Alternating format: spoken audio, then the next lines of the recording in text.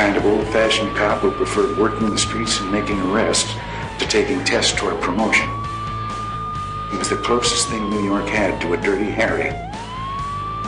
This is One Tough Podcast on the OG Podcast Network. Here's your host, Bo Dietl. Welcome to One Tough Podcast. I'm joined here as always with Carlo. Hello.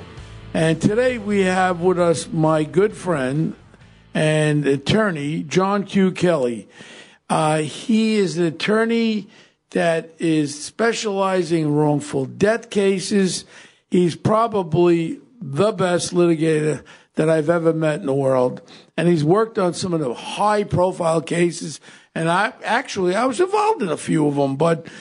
And when I say this, I don't say it lightly. When something happens, I go to John Kelly. Now, I know every freaking lawyer in the world, but John Kelly is the consummate litigation wrongful death attorney. When the light fell down at the Macy's Day Parade, was that yours? I didn't knock it down, but I represented the victim. She got hit in the head. How much did she get? Enough. Notice he don't tell you because he gets 1/3 of it. A lot of cash.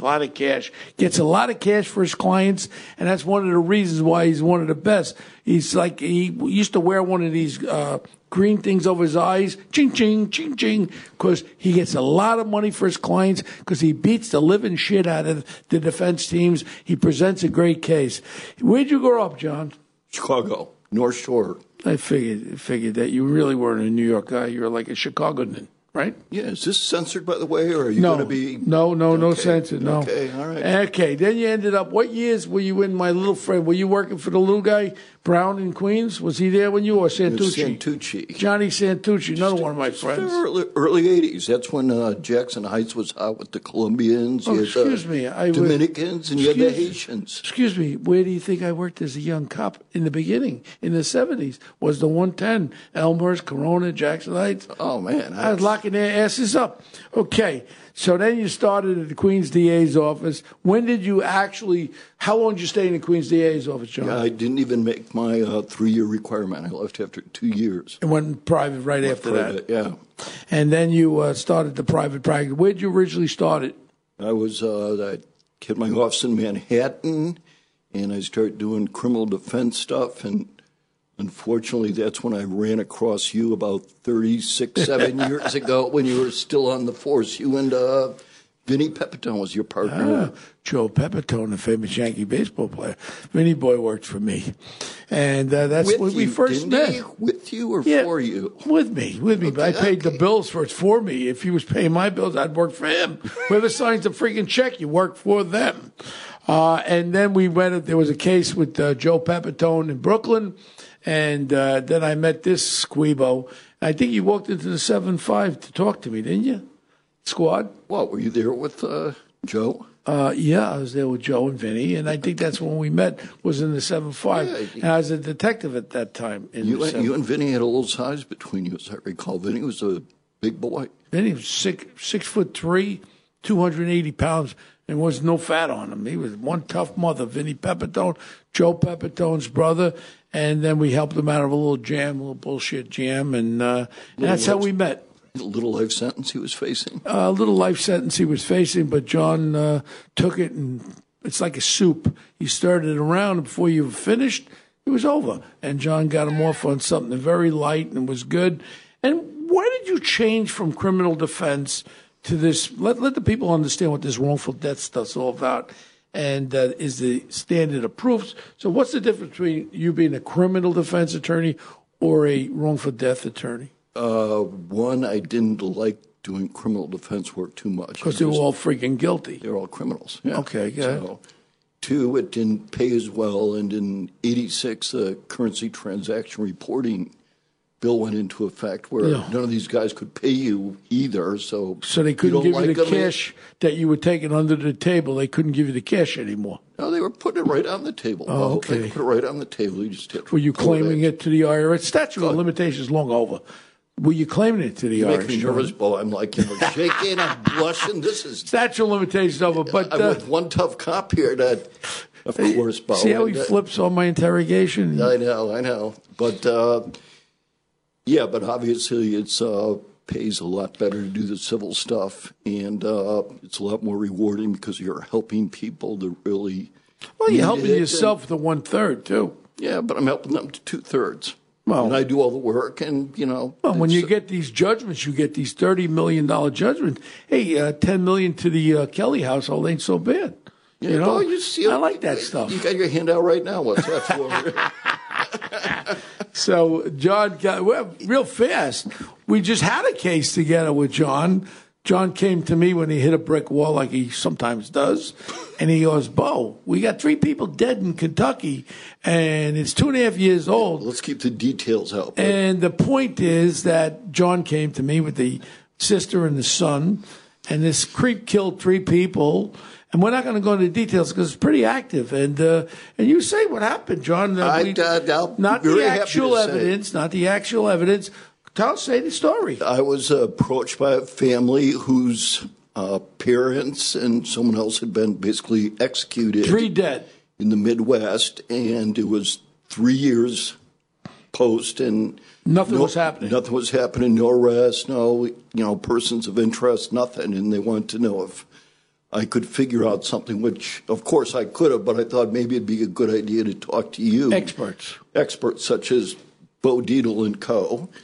So I met up with you. I brought the family up to you. You reviewed all the police reports and crime scene stuff you could get your hands on. And sure enough, you found a link between a very formidable, logical suspect and the physical and forensic evidence.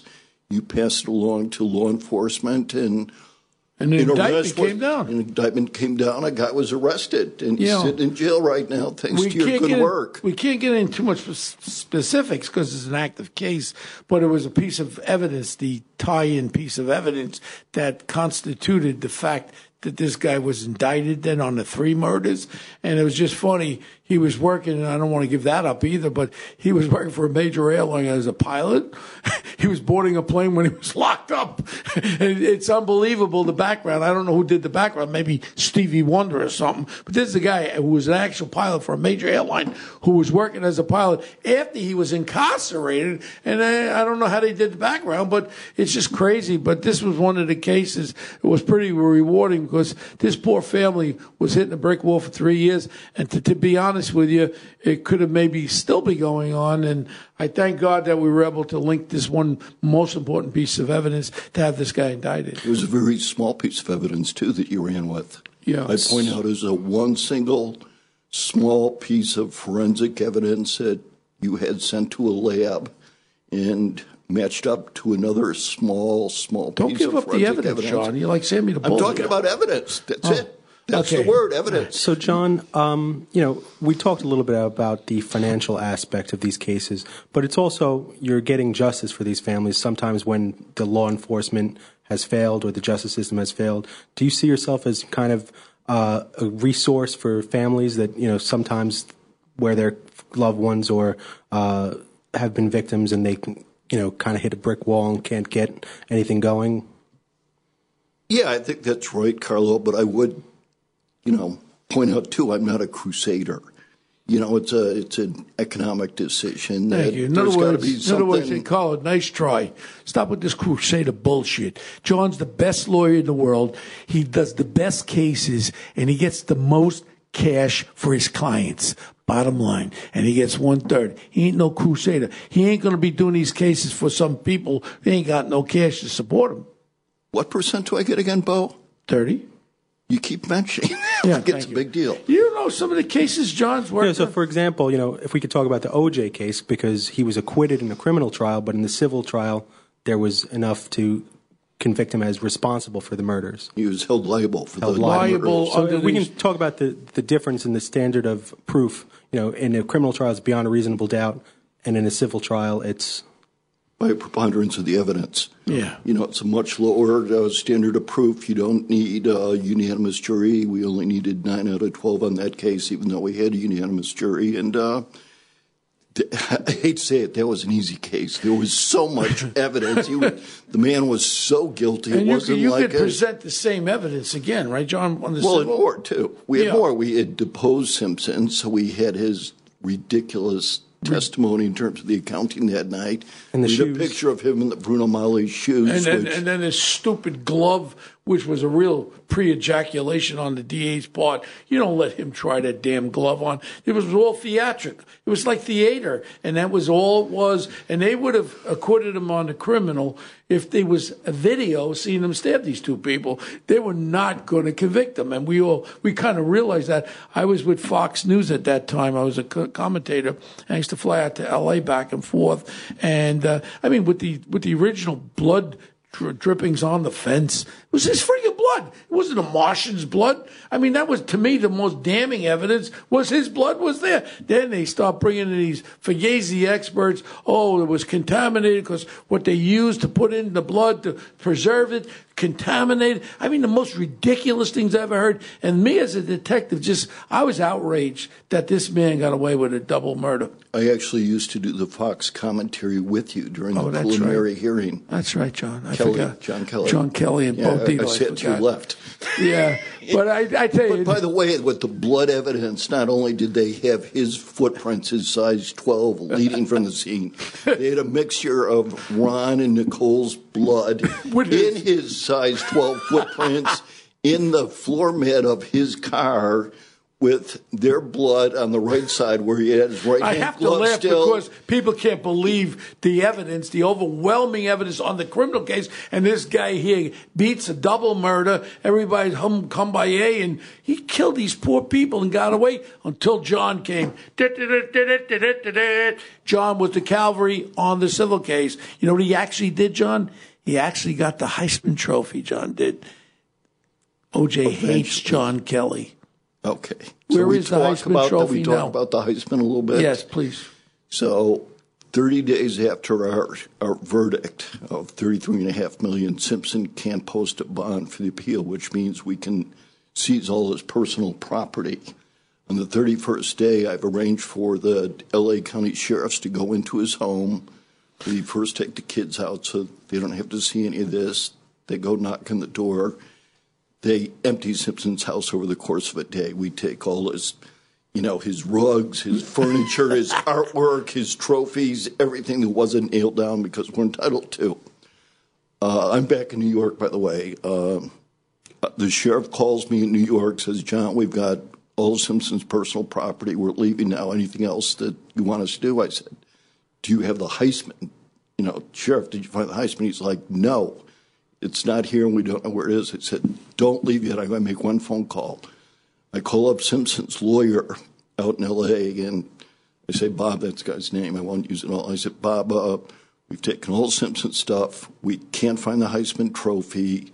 Why don't you give it to me? Because if Goldman's family gets the trophy, they're going to make a spectacle out of it. If I get it, I can give it to the kids who I represent, Cindy and Justin. He said, John, that's a good idea. That's, good thought. Let me call O.J., see if we can arrange for you to get the Heisman and work it that way. So I say, fine. I hang up the phone. He calls me back 5 minutes later, and he says, John, O.J. has a message for you. I said, what's that, Bob? He said, O.J. said to tell you, first of all, F you, and that you have a better chance of winning the Heisman than him giving it to you. But you eventually got it. We did. We did through his agent who had it locked up somewhere in Detroit or something. Well, where did it end up, the Heisman? Some bonehead paid $250,000 for it. It's probably worth, what, $2,500 today or something like that. I wouldn't buy it for $2. I know. Well, but, like some of the other cases, it's just funny that John and I worked on a lot of crap together. Then he pulls me into another famous case of this beautiful young girl who she was murdered, there's no doubt in my mind. And there's the famous Holloway case in Aruba when that scumbag, Evander Urine Vandersloot. Urine Vandersloot is his name? Urine Vandersloot. Urine or Urine? I think you called him Huron, but it's pronounced Huron. So then John gets us involved in the case, and it's a horrific case because this beautiful young girl disappears on a vacation to Aruba, and she was hauntingly beautiful, and the mom and all that, and then we went in there, and we kept hitting brick walls in the investigation, no cooperation. There was no initial investigation done by the Aruba police, i.e. getting the guy's car, looking for evidence, nothing. And then And then as it eventually went on, we weren't going anywhere at the criminal side of it. And John comes out and goes after him civilly again. Talk about it. We did. It actually brought the action in New York, and we coordinated between us a very complex plan of finding out from the flight manual, you could still get those, the manifest back then, that Euron was flying in from Denmark to the U.S., so we knew that ahead of time, and that his parents were flying in from Aruba to Newark and coming to New York at the same time, too. So in a very carefully coordinated things with sort of dinosaur cell phones and beepers and things like that, I think the way it worked was first we had to file the summons and complaint in New York to get the index number, which you did. And then once you had the index number, you had been sitting on Euron's parents at the hotel in New York, and you had to serve them while Euron was still on the plane. Yeah, so and then I put a detective on the plane flying to New York secretly. He was going to do a 2020 expose with Chris Cuomo. And secretly, we put one of our detectives flying from Europe, and the instructions were as soon as the plane lands, serve him in New York. Now, I knew he was going to say he didn't get served the normal. So then I said... Yeah, Bo, there's a picture of him being served, so you knew he was served. No, then I just didn't think it was good enough. You didn't know it turned out, the picture. Well, point is... We then decided we were going to serve him publicly and videotape it where the world could see. And I said, John, I don't like this murderous son of a bitch. He killed this little girl. We didn't know about the other murders, too, after that. At that time, we didn't know about the other murders. So I then had a guy with a video camera, one of my detectives. And I said, I'll serve him. Now, he's about 6'6", big guy. And he came out. They held him for about 2.5 hours in customs and immigration before they let him out. So he starts walking up, and the next thing happens, I see him coming, and I got the thing. He looks at me, he puts his coat over his head, and I'm starting to walk to him to serve him. And then this little Jimmy the Cricket producer pushes me, tries to push me out of the way, and I knock him on his ass. I push him back, and he goes, boom, boom, boom, boom. He flies over, and then I walk over to Euron Vandersloot. I says, here, you're being served on the murder of Holloway and Natalie Holloway's murder. And I stuffed the thing into his shirt. I said, why don't you put your hands around my throat like you killed that little girl? Come on, you punk. I tried to bait him, and I couldn't really bait him, but he was served, and then we had the civil case against him. So what happened with that, John? Well, before the civil case, I got all the calls from the network whose producer you had roughed up a little bit. No, I didn't rough him up. He pushed me. I pushed him back. He fell down. He might have bumped into you when you stopped him. No, he pushed me, and I pushed him back. I just defended myself, John. Well, you rewrite history in your own mind sometimes, but we'll let you do that. Now, what are we talking about? So then what eventually happened with the civil case against Natalie Holloway? Well, that one was dismissed on jurisdictional grounds, and then we came up with the extortion thing with the FBI that should have led to his arrest and being brought to Alabama. And the Aruban authorities let him walk out of the airport, fly to, I think it was Columbia, and he ended up murdering another girl. Two in Columbia. And his dad was the judge in Aruba. So he had all the police there in his pocket. So hence all the evidence and any kind of real proper investigation that could have maybe found her fast was not done. And it was all a cover-up down there. It was horrific to work a case down in Aruba because he had so much control, the father down there. Well, the first time I went there was with one of your guys. I forget who came down there. I went down myself on that one, too. You were down there, too. And the first time I went in to talk to the Aruban cops, you and or you guys were left sitting out in the car, and they sent cops out to sit in the car with you to make sure we weren't transmitting recordings or something like that. They were very paranoid down there. So. I know people like to listen to interesting cases. Another interesting one is this young girl, Amanda Knox, who allegedly didn't have any involvement with the murder of the... She didn't. Okay. No way. Excuse me, John. I'm prefacing it. I mean, would you bet your life on it, John? Yeah. She had no involvement with the murder. None whatsoever. Who killed that person? the guy who confessed to it, the guy whose S was found in the toilet and matched up to him, the guy whose bloody clothes and bloody sneakers had the victim's blood on it, all of that. He's the guy that did it. He served about 7 years in prison for it. Now, did you handle the criminal side of that? Or No, I was representing her boyfriend, Rafa Slecito. her boyfriend. Now, he was acquitted also? Yeah. And she was acquitted on that one. Very, very But it was big. after a long time. They were. What was it like navigating the Kafka-esque? Well, he was in Italian legal he system. was in prison for, I think it was 3 years because he wouldn't turn on her. Really? He'd only met her less than a week earlier. You know, they were at his apartment the night of the murders, and all the Italian authorities asked of him was to incriminate her in some way, and he'd be let out of there. And he wouldn't do it because it didn't happen. And it didn't happen. Yeah, and that was to navigate the Italian law over there. That was kind of difficult, right? Well, it was interesting. The last time I was there, I sat in a courtroom for 5 days and didn't understand a single word that was said. But other than that, I was very effective. You had a great outcome in that one again. And then another famous one, that scumbag, Drew Pearson, the one that everyone hates, Drew Peterson in California. This was the one where he killed. No, he's in Illinois. Yeah, South of There's Chicago. Scott Peterson and ex-cop. Drew Peterson. Drew Peterson, the ex-cop, and Drew Illinois. Peterson is the one that killed two of his wives. yeah, Drew. at least. Scumbag. Yeah, I think 3. Sergeant in where was he? Like Cicero or something. I don't Yeah, even know. yeah. So you were involved with the Drew Peterson one, right?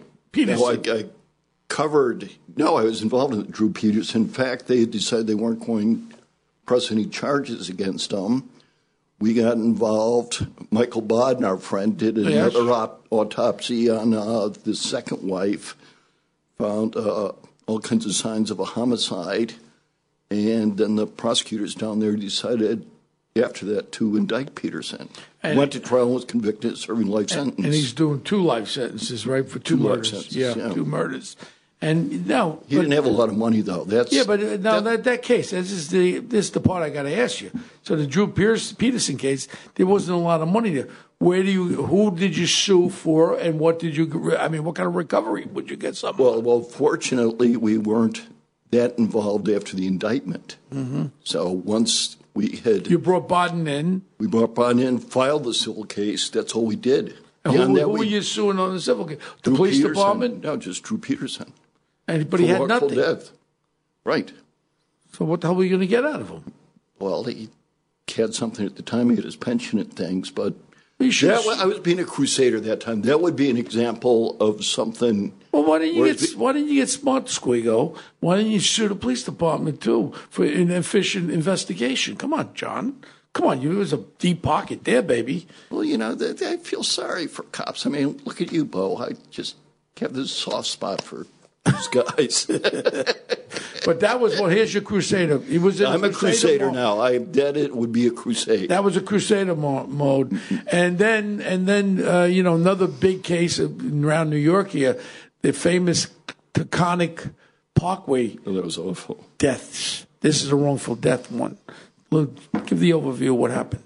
There was just a woman and her husband had taken their kids and a couple of their nephews and nieces up camping upstate New York.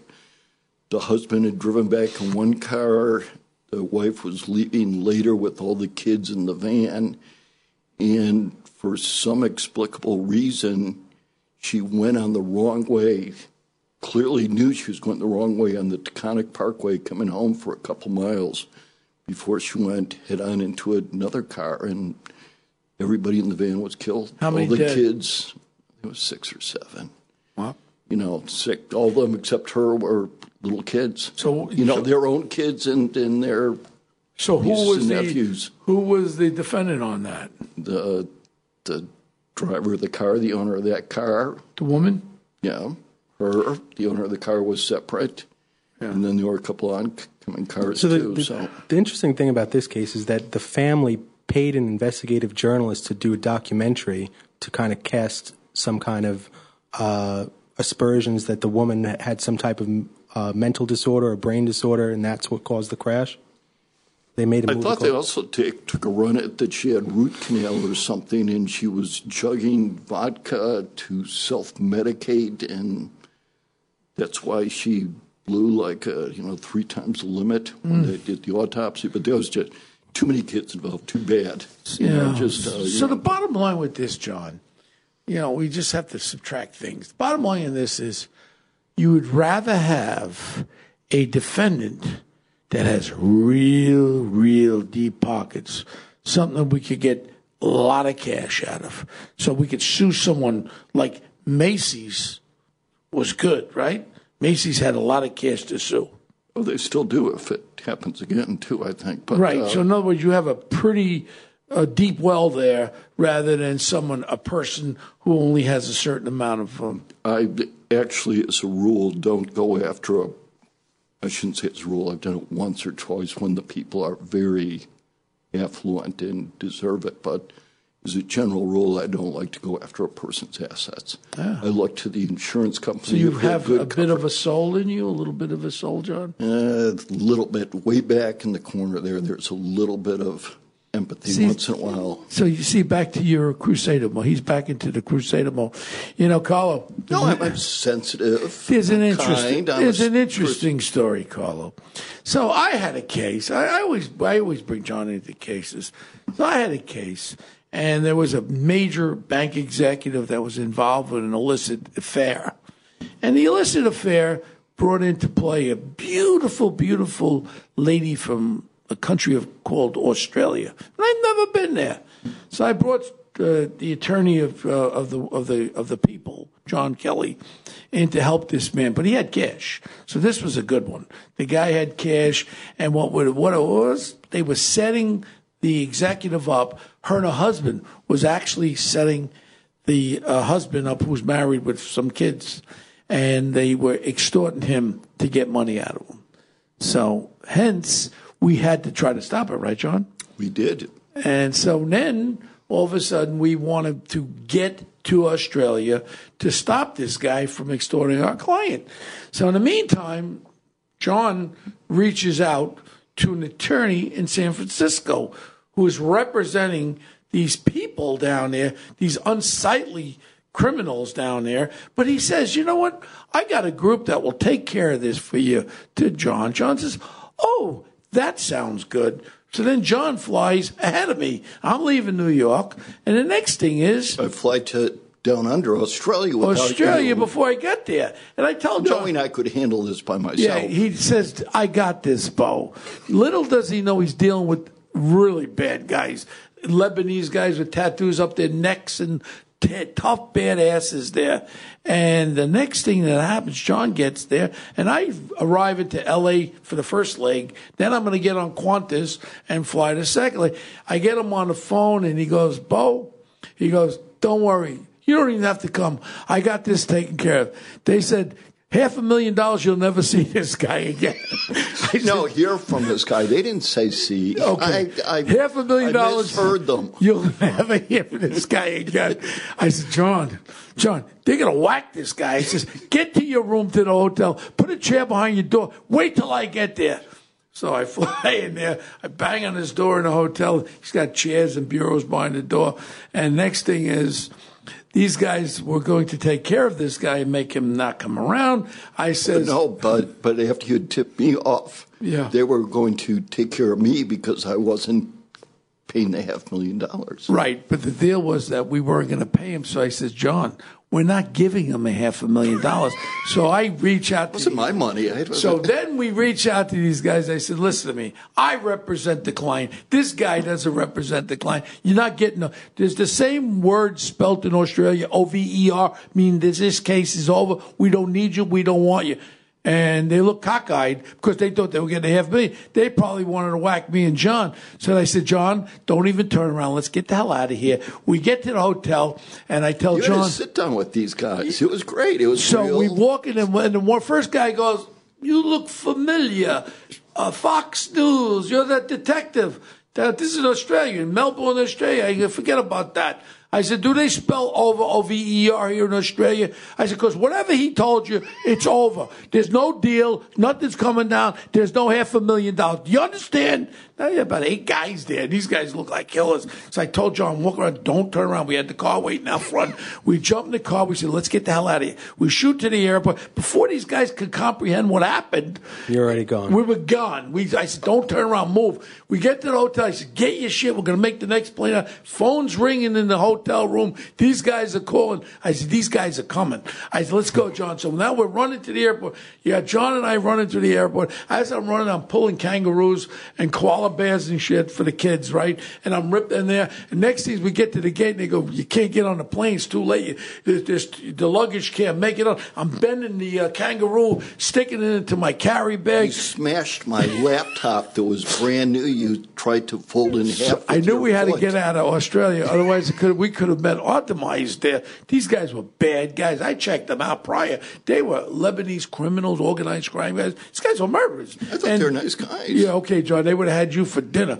So now I showed a guy my old detective badge, said, we got to get on this plane, life and death and all this crap. We were able to get on there. So the next thing is we get on the plane, and I change into they have green pajamas in Qantas first class. I put my pajamas on. Your blinders. And my blinders. And your earplugs. And my CPAP Slippers. machine. My CPAP machine. And your slippers. And my slippers. And we fly back to New York. Make a long story short, we solved the case. And the guy was eventually, John followed up, and we eventually went after him on a civil action against him and his wife. And we were able to recover on a civil action. We actually tried that case from New York, if you recall. Yeah, because you were afraid to go back to Australia. That is not true. And I bailed you out, I think. You bailed me, I bailed you out. One of us bailed the other out, I can't remember. Yeah. But we actually tried it by video from New York and in Australia. And John won that case civilly, because the criminal aspect wasn't there, but John won it civilly, and then the guys had the robes and the wigs and everything on the camera, and we were safe. And that was very interesting. So when people say to me, "Bo, did you ever go to Australia?" I think I was there 6 hours, 6 hours, and all the way to Melbourne. 36 hours to get there. Yeah, it was quite the fun, right, John? It was a lot of fun. Yeah, and I said, John, from now on, I do the tough work. You do the courtroom. I'm Mr. Outside. You're Mr. Inside, right, John? Yeah, I didn't argue with you either. Yeah, but that was fun. That was interesting. But the bottom line, you've touched so many interesting big cases. And do you have anything in the works right now, John? Any interesting cases that you're working on now? Not like the old days. As a matter of fact, I probably have a couple that I wouldn't talk about without talking to the family, first of all. Actually, we mentioned one we have going right now that you got involved in and put the temper to the test with the forensic evidence. So that's exciting with the triple homicide, getting the family some relief. But my podcast has been the thing I've been working on. Whoa! You come on my podcast, promote your podcast? Absolutely. Is your podcast started? No. Oh, so there's no podcast. It's a 6-episode true crime, cold case homicide. Took place right in Greenwich, Connecticut. A 13-year-old kid who's mutilated and murdered. When? What year? 1984. So what happened with it? It's never been solved. Nobody's been arrested. There was all kinds of physical and forensic evidence and suspects. And sounds like it's going to be a job for John's top detective, me. I think Mr. Deedle is weighing in on the evidence and commenting on what could and should be done with the case this day. Well, here I go. Now, okay. You never worked on any other big case in Greenwich with Skakel, did you?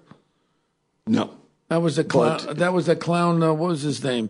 The one. Michael Skakel. Michael Skakel. Martha Moxley murder. But the lawyer was the guy who wouldn't let defend me for parking ticket. Mickey Sherman. He never put a defense on. Mickey was able to snatch defeat from the jaws of victory on that case. Yeah. And let me tell you, all he had to do was bring up a defense, a little defense. He brought nothing. He settled the case. And Mickey's wife was the one, Lisa Wheel, that got $32 million from my friend O'Reilly. Yep. Yeah. I don't think they're married anymore. I don't think she wants to be married to him. I'll be honest with you, Mickey Sherman, nice guy. I wouldn't let him defend me for a pocket ticket.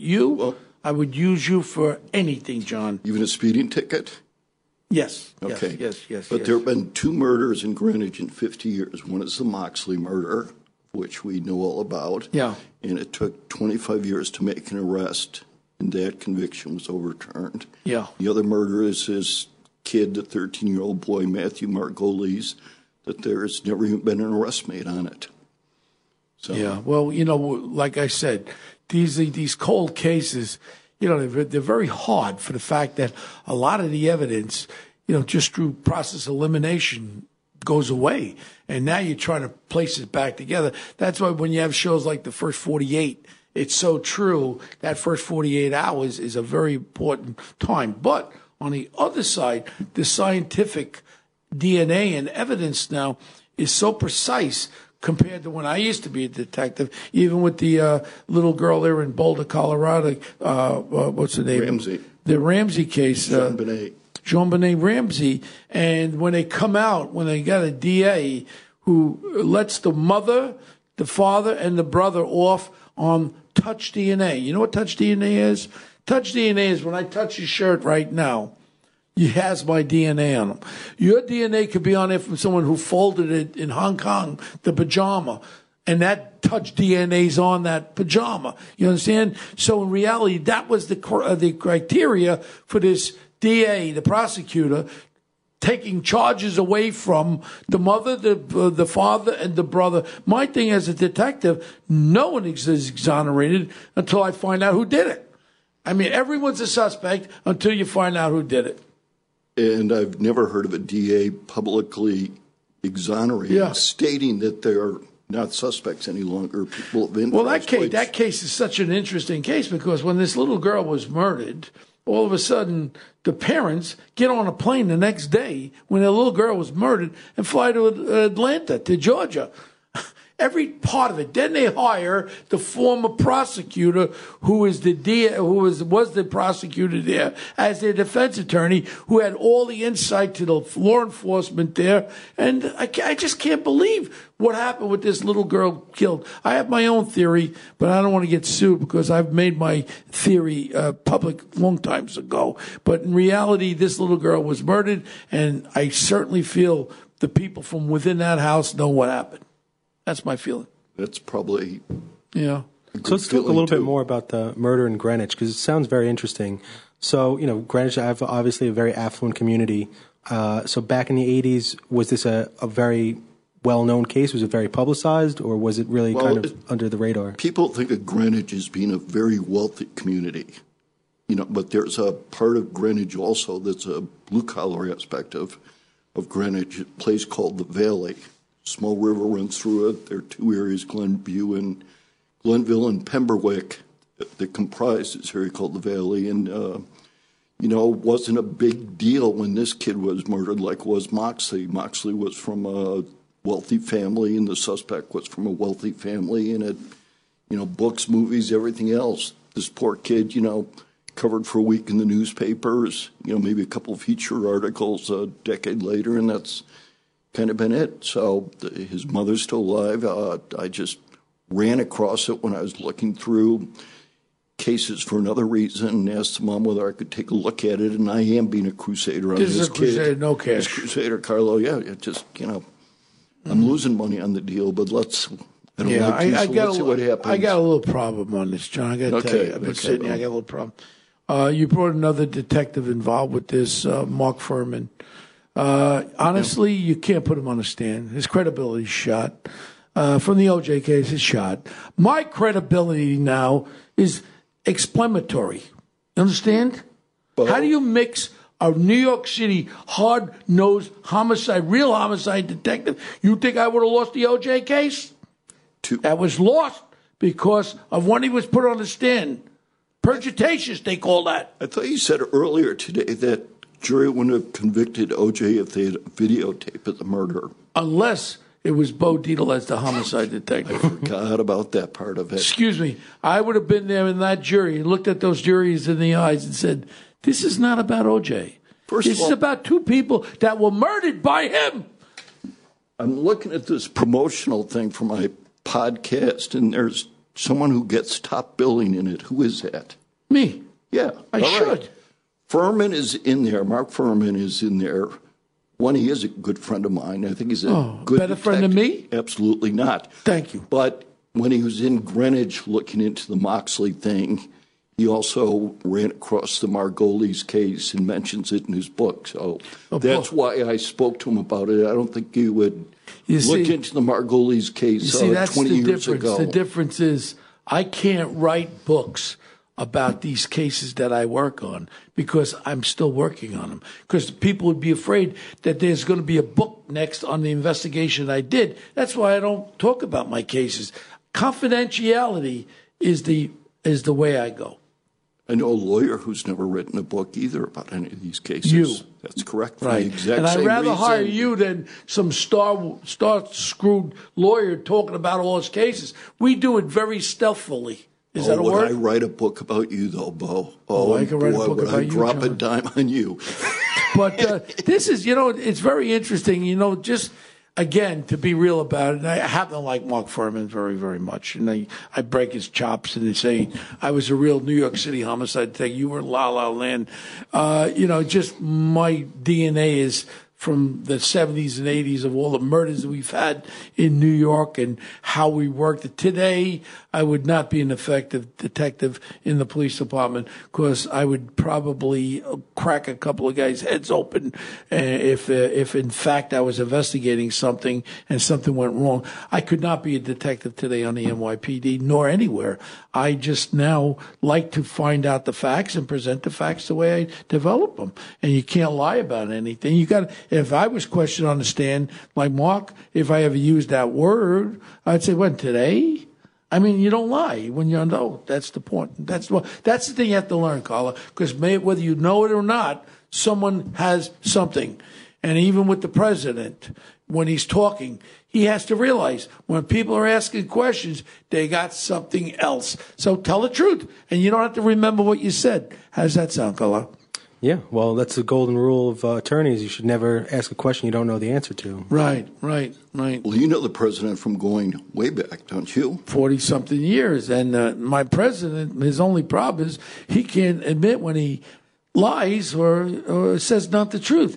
I mean, look, everyone could say something, but you could always clear it up by saying, I'm sorry, I was wrong, I apologize. I don't think those words ever came out of my president's mouth, and he should come out. And I think he'd be more palatable to a lot of the other people that are against him. No? I don't think he's ever said it ever to anybody, not just while he's president, but well, that's right. whatever. That's right. You know the circle. These builders, these Yeah, but the whole thing is, I think we all have a little narcissism in us.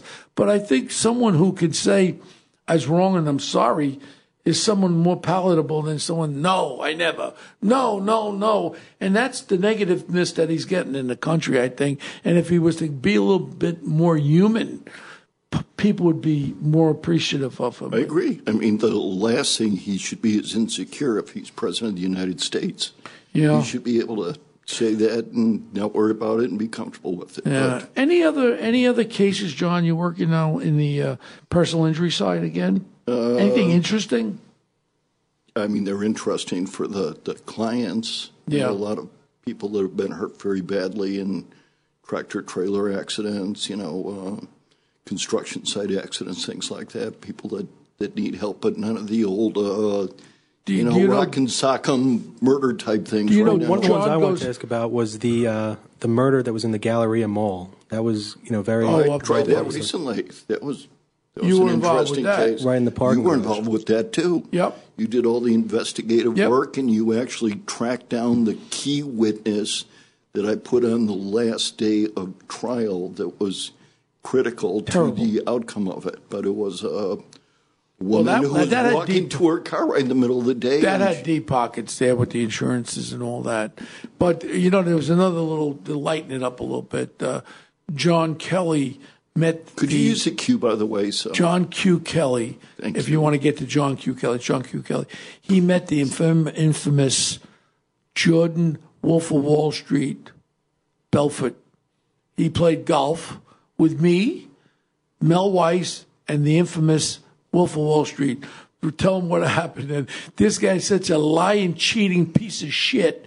Jordan Belfort, little punk, should have been in jail forever. So tell him what happened when we were playing golf, just to show his character. I think Jordan and I were partners, and you were playing with Mel. Mel Weiss, and we were playing a usual like $10 a hole from the front nine. And then Jordan decided we were going to play for $1,000 a hole on the back nine. And I said, no way that I would do that. And he called me a pussy. He said, I'll cover you, John, since you're being such a pussy. Wimp and a girl and everything about it. I said, fine, cover it. So I think on about the 12th to the 13th hole, Jordan yanked his drive into a bunker. No, it was a bunker. Well, that was one, too, but also in the woods. I mean, the balls were going all over the place.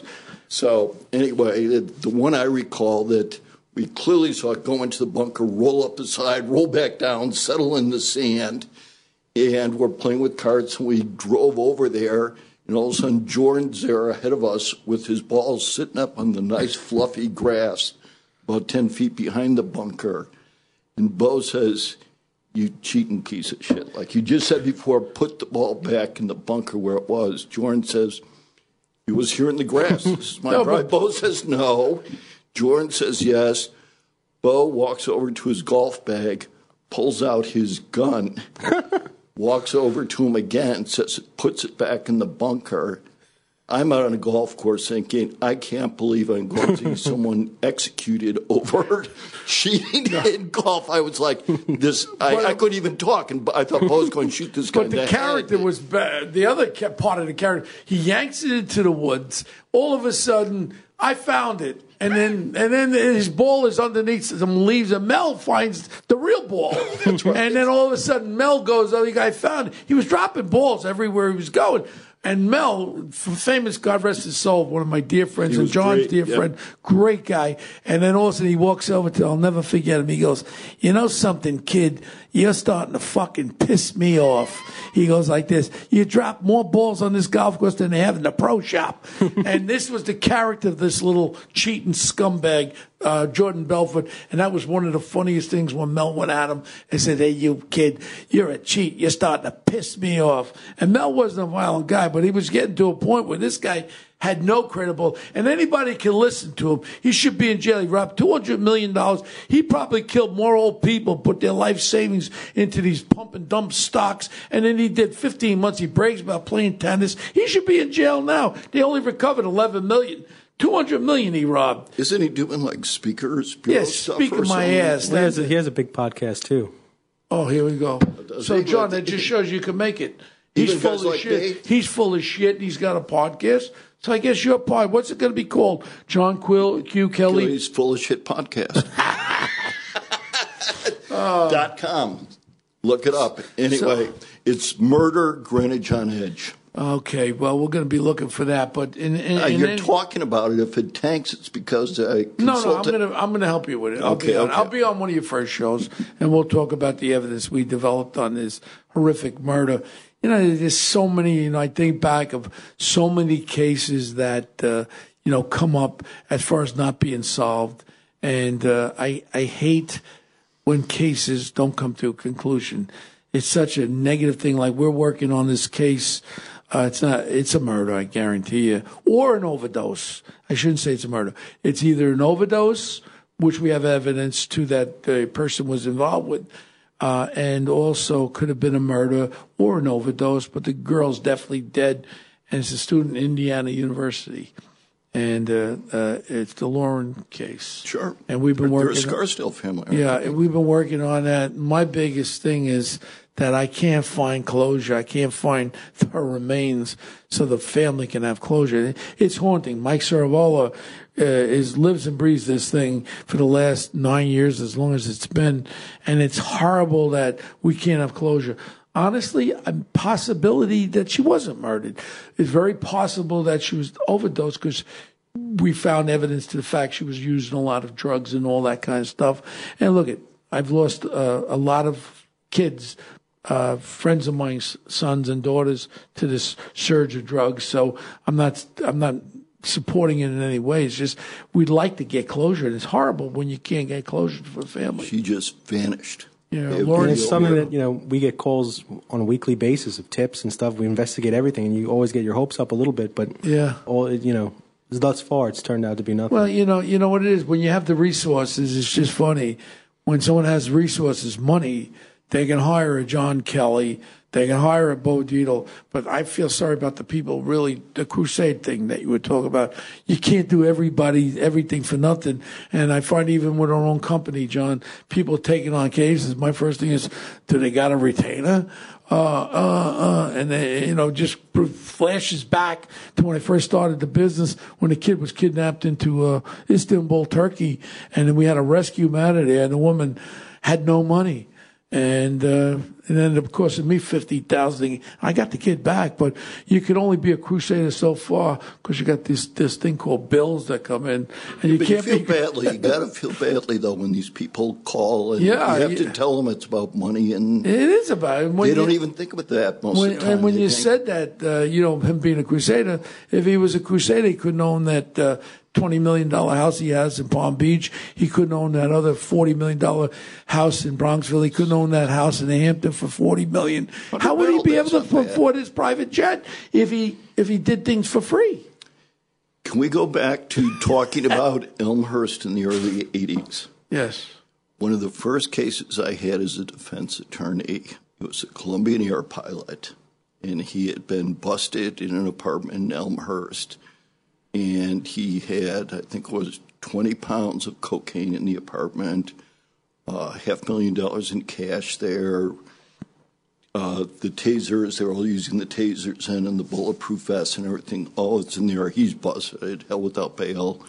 I go in to meet with him the first time, and I'm starting to ask him about the evidence that was in the apartment. I said, well, how do you explain the $500,000 in cash?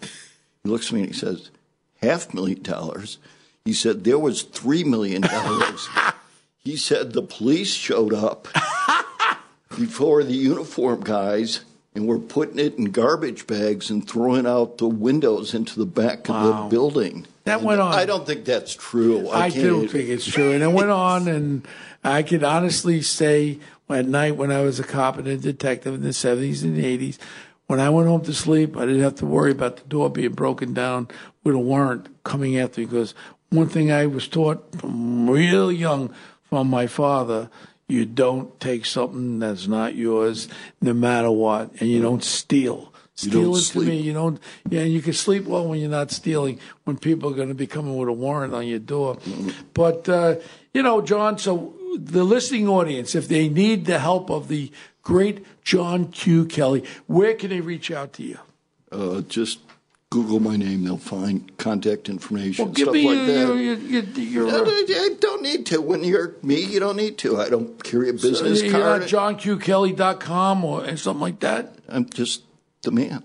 John Q. Kelly, theman.com. How's that? The Man? The Man. Okay. And so every week we do something, John. We do Punk of the Week. Something that's pissing you off. Could be a person, thing, or whatever, an issue that's pissing you off this week. What is your Punk of the Week, John? You had to give me a heads up. Now I got to think a little bit. Yeah. I don't think quickly. Something's bothered you in the last week.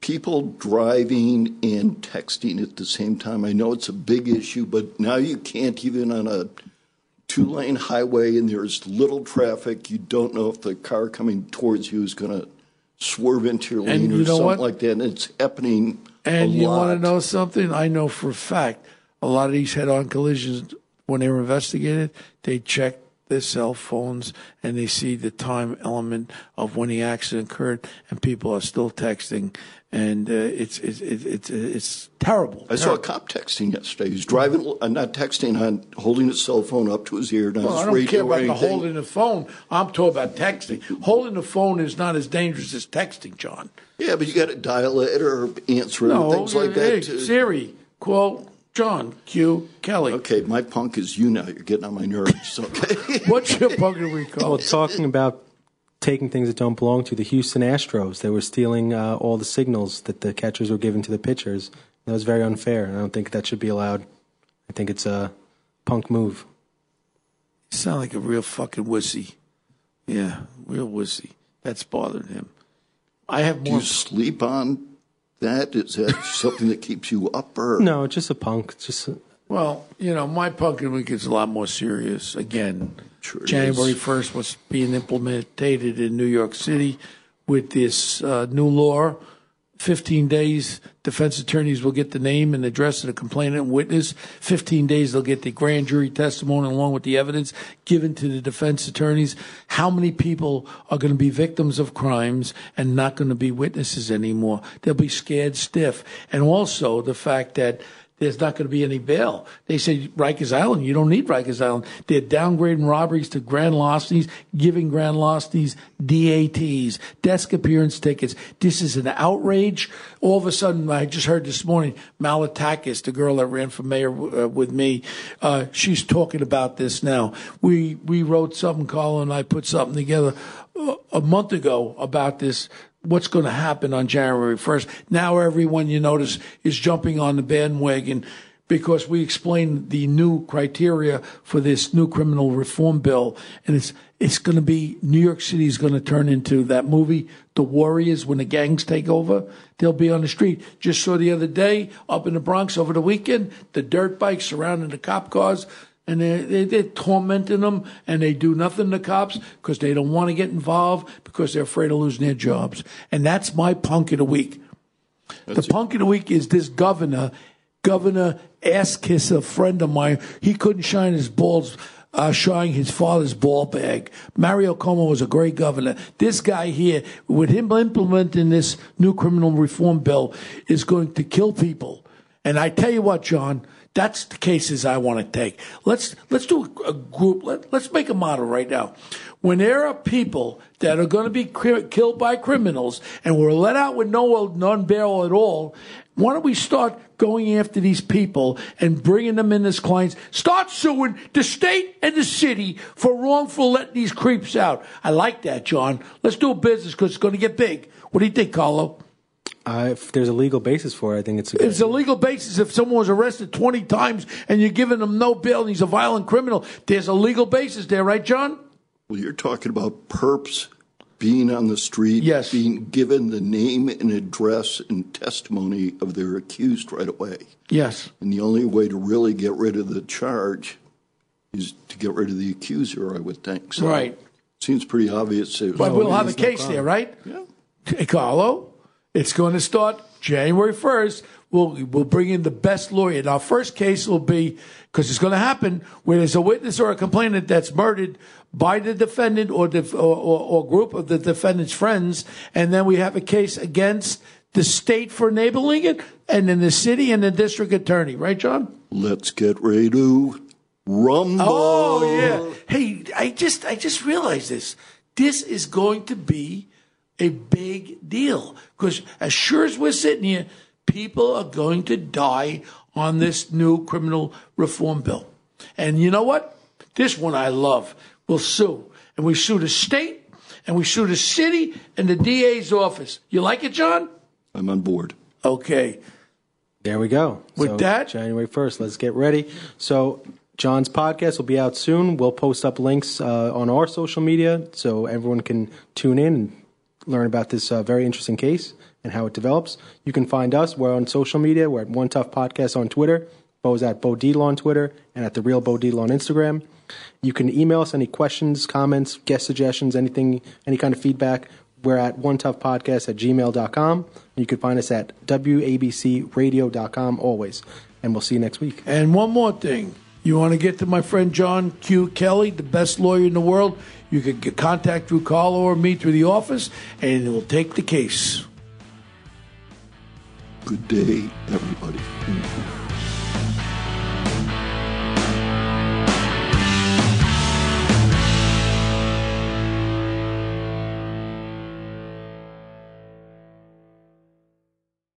This This is Greg Kelly for Priority Gold. What does it mean to be America's precious metals dealer? It means that you're in touch with the hearts and minds of those who love this country, value our freedom, and want to protect the future. Priority Gold is that precious metals dealer. They've helped thousands of Americans back their retirement with solid gold and silver. Call Priority Gold at 888-506-6439. Receive free shipping, free storage, a free investment guide, and one of the best purchase experiences in the industry. Call now or go to PriorityGold.com.